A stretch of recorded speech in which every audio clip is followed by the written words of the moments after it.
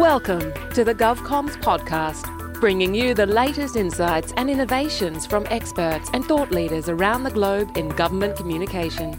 Now, here is your host, David Pembroke.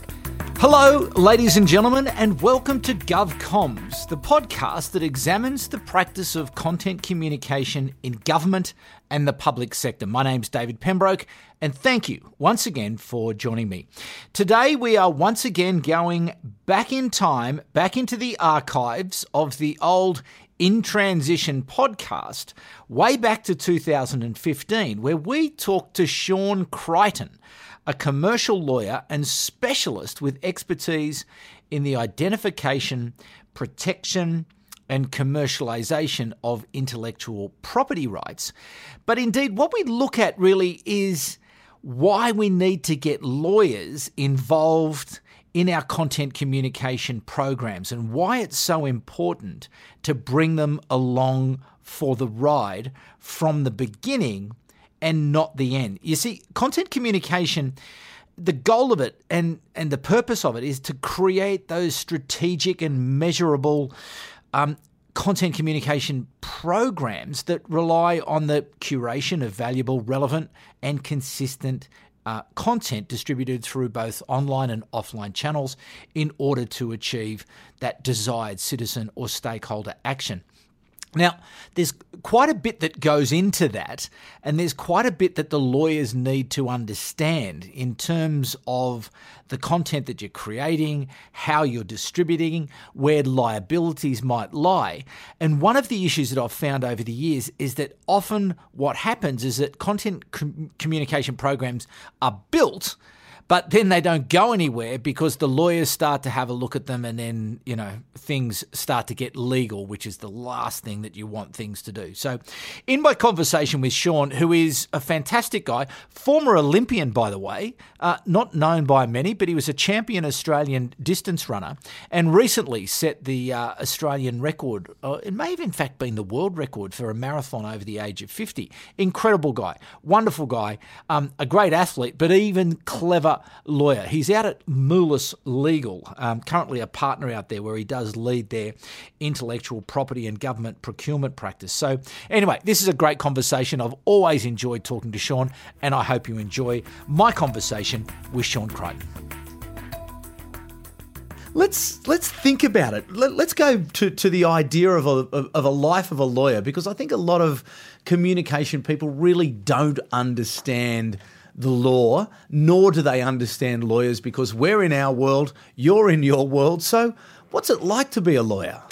Someone asked me the other day, do you like being a lawyer? And I said, well, actually, I do. And they got a shock because most people ask, do you like being a lawyer? The answer is no, I wish I did something else. But I enjoy working, particularly in creative industries and working with people like yourself, David. So an intellectual property lawyer, one of the things which is what my specialisation is, you get to work with a lot of creative people because there's a lot of creative materials which are developed and a lot of interesting legal issues which arise from it. So that's where I get my kicks being a lawyer than in working with a lot of interesting people who are a lot smarter and more creative than me. And interesting, I did a personality test a couple of years ago, and they said that I fitted in the category which I think is perfect for an IP lawyer. I wasn't your normal dot the I's and cross the T's lawyer, which you still have to do that.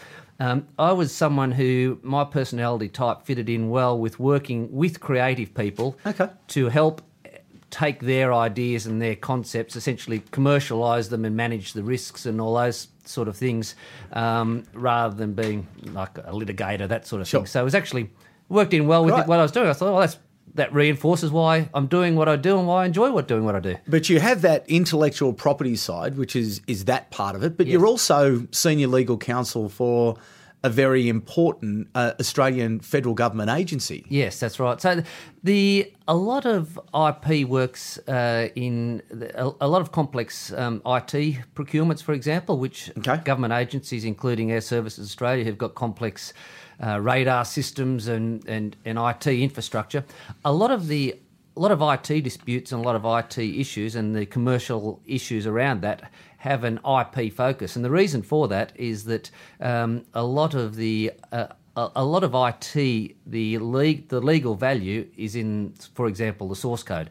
Source in the computer programs, the source code is protected at law under the copyright laws. So copyright is one of the backbones of IP. So that's how most IP lawyers also do IT procurement work. So that's how they work together. But do you have a broader remit than that at Air Services Australia? I do, yes. I do general corporate commercial, but I do a lot of IP, IT focused work, which is what I also do so I've got a dual hat. I've got a hat as the Senior Legal Counsel at Air Services Australia and the second hat of running a small boutique IP firm. But in both roles we do broad corporate commercial, but with a very strong IP focus. Okay, so let's just focus, if we might, on your work in a federal government agency, because it's an important role.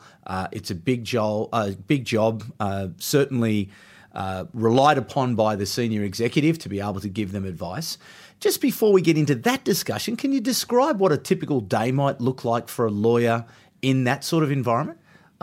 In the government environment, there's a lot of procurement-related activities. Okay. So you're actually looking at the procurement documentation before it goes to market. You're drafting the terms and conditions that attach to the tender. You're looking at the legal responses for a procurement activity, and then you're entering into negotiations with a preferred respondent. But you're also advising the business more generally in relation to why we need a contract, why you can't just shake hands with the supplier and say, yep, let's get on with it. And so I guess there's an education piece as well, particularly in relation to who owns the IP and why things in a contract need to be covered, particularly in relation to IP. Who owns it, and that's often a sticking point. And then once you've identified and clarified who owns it, what's the scope of the licence granted to the other party by the one who doesn't own it? So that a right to use and for how long and for what purposes and what you'll get paid and all those sort of things. And that's important to document and clarify up front, whether it's a government agency or department or a sole trader or an SME. So apart from the leadership looking to you to be competent in your work, what other sorts of advice are they looking for from you around some of the risk issues that are involved? A lot of the risk issues turn on if a typical one is a limitation on liability or an indemnity. So an indemnity is where you promise to take on contractually promise to take on the responsibility of any claims made by any third party against you. That needs to be considered in light of what's an insurable risk and what's not an insurable risk. So we'll often work closely with insurers and insurance advisors to say, okay, well, this risk is insurable, so we'll happily take that one on. This one's not insurable, so we won't take that one on. And there's often some argy-bargy in relation to, do you provide an indemnity at all? What's included within the indemnity? And what do you say, no, we're not giving you an indemnity because you've got rights which would otherwise exist at common law, depending on the jurisdiction you're in, without the benefit of an additional contractual indemnity. So often the senior management are very interested in what the indemnity and liability positions are, as well as what the IP ownership and what you can and can't do with the materials that are being created. Okay, so that really gets us nicely into the discussion that I really want to focus on today. So I'm in content marketing. I'm working for Air Services Australia. I want to stand up a program of video, audio, stills, text and graphics. I want to be able to use offline channels such as events and advertising, public relations, produce some collateral. I also want to publish on my channels, my website, my social channels as well. But I also want to distribute some of my content on related third-party channels who also have my audience.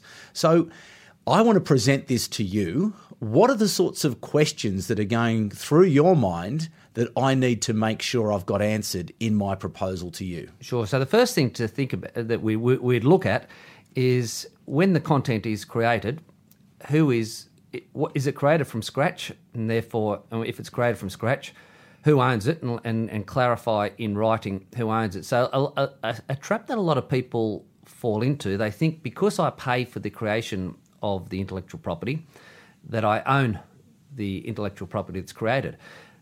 It's one of the often misunderstood areas of IP law. That's not the case. So if you if company A pays you, content group, to develop the material, and they think they own it, they actually don't unless there's an agreement in place with, and you create the content, an agreement in place with you to transfer, and the legal term is assign the IP over to the person who's paying for it. So copyright and profit and sale of a house, for example, are two of the only areas in law that transfer has to be witnessed in writing and signed by the parties. So the first thing is clarify who owns it.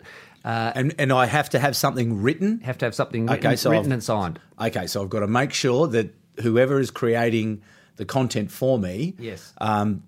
Is either licensing it to me on terms that I agree to, or is surrendering the rights to me after I have allowed them to produce it on my behalf. That's and right. I've paid them. So there's a few areas. So it's looking at who owns the IP which is created, identifying whether there's any IP which is owned by a third party that you need to get a license for, and who you approach for that license. So if you're putting music overlay, for example, in your content marketing, you need to get a license. You can't, of course, just slap that on without getting a license. So you need to either contact the owner of that material, or approach. There are some clearinghouses like APRA, for example, who'll provide you with a royalty cleared right to use certain music.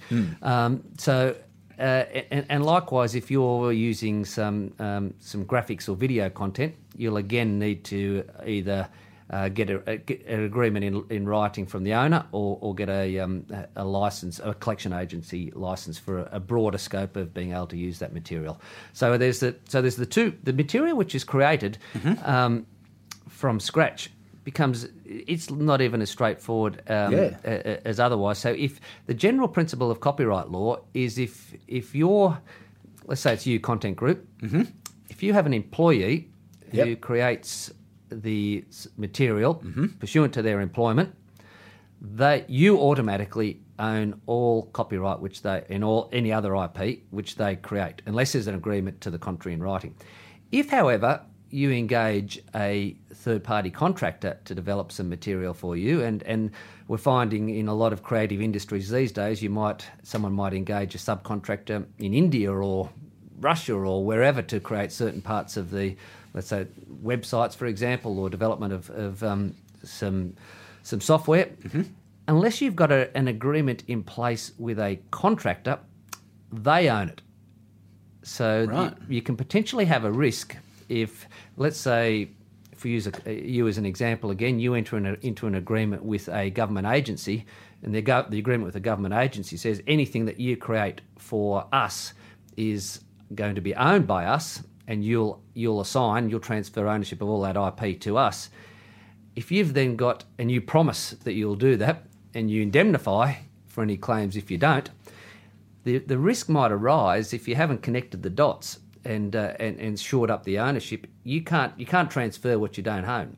So you can clearly transfer the IP which your employee has created, but if you've got a contractor who's developed part of that, and you haven't got a written agreement, you can't actually transfer ownership of it because you don't own it. You don't own it. And then to muddy the waters even further, as lawyers like to do, you may then have a claim that if the materials, the copyright materials were developed collaboratively between multiple parties. Oh God! You've then got, and they weren't all your employees. If it was partly developed by the client, partly developed by an employee, partly owned by a contractor, it's a nightmare because you've then got jointly owned IP. Yeah, but how do you resolve those issues? Like, how do you know? So you resolve those by identifying them up front. So before you start here we working go. We're going together, back to the point of really you've got to be thorough and prepared. This is back to Kim's very astute point, get the lawyers engaged early. Yeah. So before you start working on a project, you would sit down and you'd say, okay, well, this is what we're doing this is the outcome materials we're developing, this is how we're producing it, and this is how we're delivering it. So just to stop you there, are the lawyers actually interested in the strategic side of things as well? Are Generally, because it can provide the context of, so you can help, the lawyers can sometimes then help provide guidance in relation to how you structure the arrangements before you get started. So, okay. So that's a good point. So the lawyers, let's say you're acting for the government, Yeah. And you may have one of your senior execs says, well, we need to own this IP. Right. And you've got resistance from, let's say, content groups the other side. And David Pembroke says, no, well, you can't own that because this has got a large part of our template material which we need to modify and adapt and reuse for other clients, and to recreate that would take a lot of time. Yeah. So you can actually say to the government lawyer might say, well, do you actually ask the question strategically, do you really need to own this IP, or do you really want to just have a sufficiently broad right to do whatever you want with it, whenever you want, and however you want? So therefore, but you can do all that without owning it. Mm. So, but you do need to shape up that context, though. That's what you're saying, isn't it? To really go into with those discussions to say, here is the policy imperative, or here's the program imperative, or this is what exactly we're trying to achieve. This is what we want to do with it. Yeah. So and here's the hierarchy, and then cascade it from there. Exactly. So from the hierarchy in relation to, let's say it's IP, you'd say first question is, who needs to own it? Yep. And from there, a lot of decisions will flow. And then once you've identified who needs to own it, you can then say, okay, well, if it's, let's say it's content group on one side of the transaction and a government agency on the other, if the government agency needs to own it, you can then, as content group, say, well, okay, that's fine. You can own this specific part which we're creating specifically for you, and let's call that foreground IP or specifically created IP. Yep. You can own that specifically created IP. However, you don't own our background IP. Right. But we will give you a license to use our background IP to the extent you need to utilise it to use your specifically created IP. So you can actually then distinguish between different parts of IP in the same content. And so each party, there is a way which you can get a win-win in those sort of scenarios. So, but that again comes down to figuring out strategically what you want to do, why you want to do it, and how you want to do it. And what other things do you need to talk to the lawyers about? What else do they want to know about? The lawyers will want to know, for example, are there going to be, let's say we're talking about content marketing. Yep. Who is going to be making what sort of statements and promises online in the podcast or in the materials, which recipients might reasonably rely on? So, okay. Rely on possibly to their detriment. To make decisions. To make decisions. And what happens if the person who's providing the materials or making the statements makes statements which are misleading or deceptive or not accurate? Who's going to carry the can for that if a claim is made? So there's some of the issues which you would need to identify. So we for example act in the non-government capacity, act for a client who regularly has presenters on their television show. And as part of that process, they will ask for an indemnity from the presenter for the making of any claims if they make misleading or deceptive statements or claims or which they know are false. And if claims are made against our client, they would then go back to the presenter who made those statements and say, actually, this one's on your head. But what if it's in low-risk areas where there's not likely to be any sort of conflict? Do you still are the lawyers still saying that? Well, whether there's low risk or no risk, I do want to see a process that really identifies the risk and a way to mitigate that risk. No, not really. So it really comes down to lawyers get particularly involved if you do a risk matrix, which we'll sometimes do, and you look at the likely consequences of the risk and the likely occurrence of the risk. And if it's very high risk and it's very high occurrence, or a very high chance it'll occur, we'll of course want to get involved and we'll really want to go a belts and braces approach and put a whole slew of protections in. Right. If, however, it's low risk and it's low risk of occurring, we'll probably just say, listen, just be aware of this and maybe just ensure you manage that risk, but we don't need the belts and braces approach. But often there's that sweet spot between the two of it's unlikely to happen, but if it does happen, the consequences are high, or conversely, it it might happen quite often, but it's not a very high risk, but it's still a risk. And then you'd want to ideally cover off the risk, but you don't have to go to town on it. Now, social media, important channel for content marketers, but given the popularity of it, the growing connectivity, the fact that everyone now owns smartphones and everyone who we need as a government to communicate with are connected, they're on the grid, and they are using these many, many, many different channels and platforms to gather information. What sort of guarantees or what sort of information do I need to put in front of you, again, to enable me to be able to use these channels effectively? Again, it's the same principles apply. You've also got to, if you're going to be posting something on YouTube, for example, you've got two potential risks. You've got to have a look at pick any social media channel. Yep. They will all have their own terms and conditions, which are all different. So some of them might say anything that you post online, this is less likely, but just double check, anything you post on our platform, we'll own the IP to. So you don't want that. More often than not, though, they'll say, you indemnify us from any claims by any third party that what you post online infringes any third party IP rights. So if you post something online which has someone's music on there and you haven't got permission for that, and the music owner makes a claim against you, that platform doesn't want to be liable for that. So that brings us right the way back to making sure that any content you create, irrespective of what your distribution channel is, whether it's on an online platform or otherwise, you want to make sure that you've got the relevant IP ownership covered off and the consents in place. Okay. So quite manageable, really, you believe, but again, needs to be addressed, needs to be formally part of a process and needs to be thought through and discussed. Exactly. And check the terms and conditions of the platform that you're posting on. Okay. Another area, an increasingly importance in my view, in terms of the distribution of content, is the use of third-party channels. So these are not our channels. These are channels where people have the audience that we're seeking to reach. Say, for example, we're in an agricultural industry. Yep. The National Farmers Federation has access to a very large audience. We have a piece of content that we would like to share through their channels in order that we access that audience rather than having to rely on that audience coming to our channel.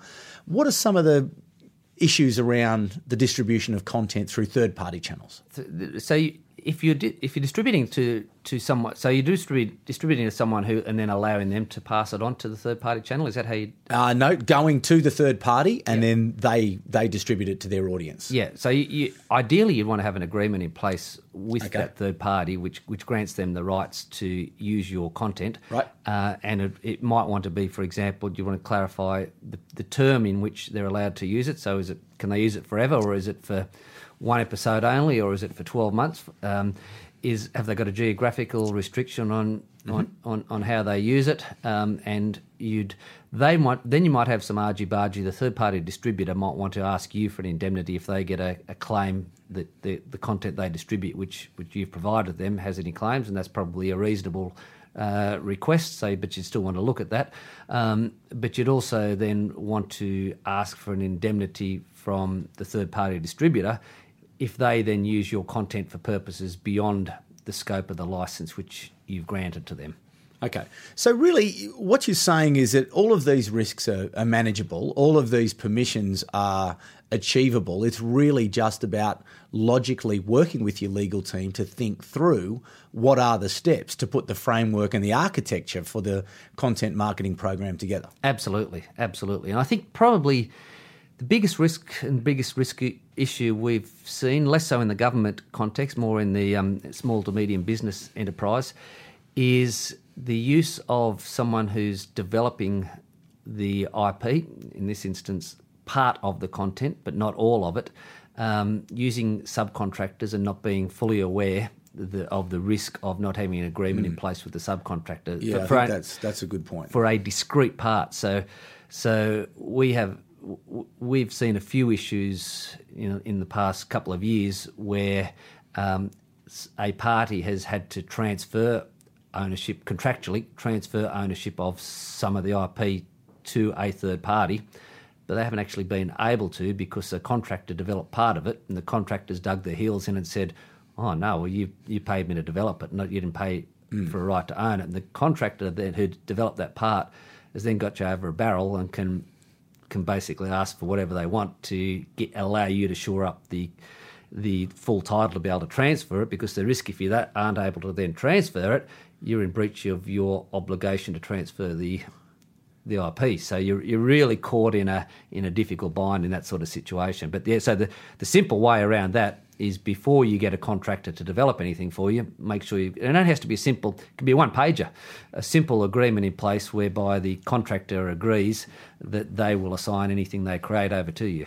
on creation. But on a more a broader point, really, what's your view on the fact that there is so much content and information being produced? There are terabytes of information being produced and distributed, and how does the legal system possibly keep up with it all? Yeah, it's a fascinating point, because what we're finding now is by virtue of just that very reason. In the old days, if you wanted to copy something, you might have had to get a book out of the library, go down to the photocopier and buy your photocopier card and take a couple of copies, and then you've copied it. And no one's ever really going to find out if you've taken a photocopy of a few pages of a book. The owner of the book's highly unlikely to reach into your briefcase and find it.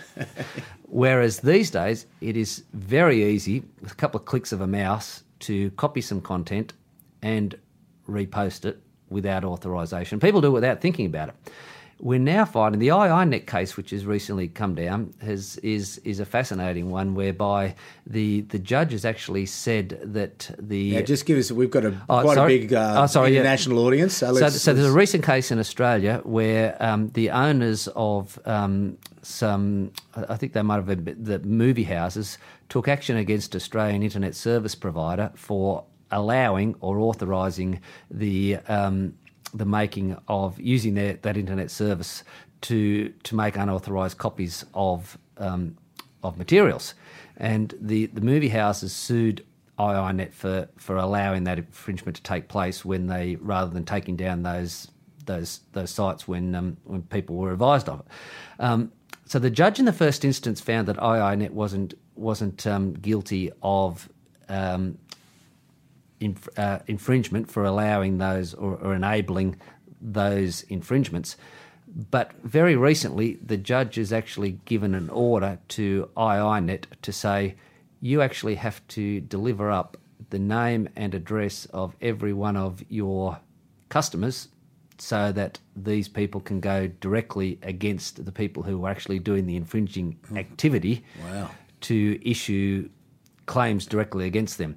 Now, that process has been used a lot in the courts in the USA, and it has been used to almost abused by the content owners, because the judges have been in those jurisdictions have been concerned about just how hard some of the owners of the content have gone in against the little guys.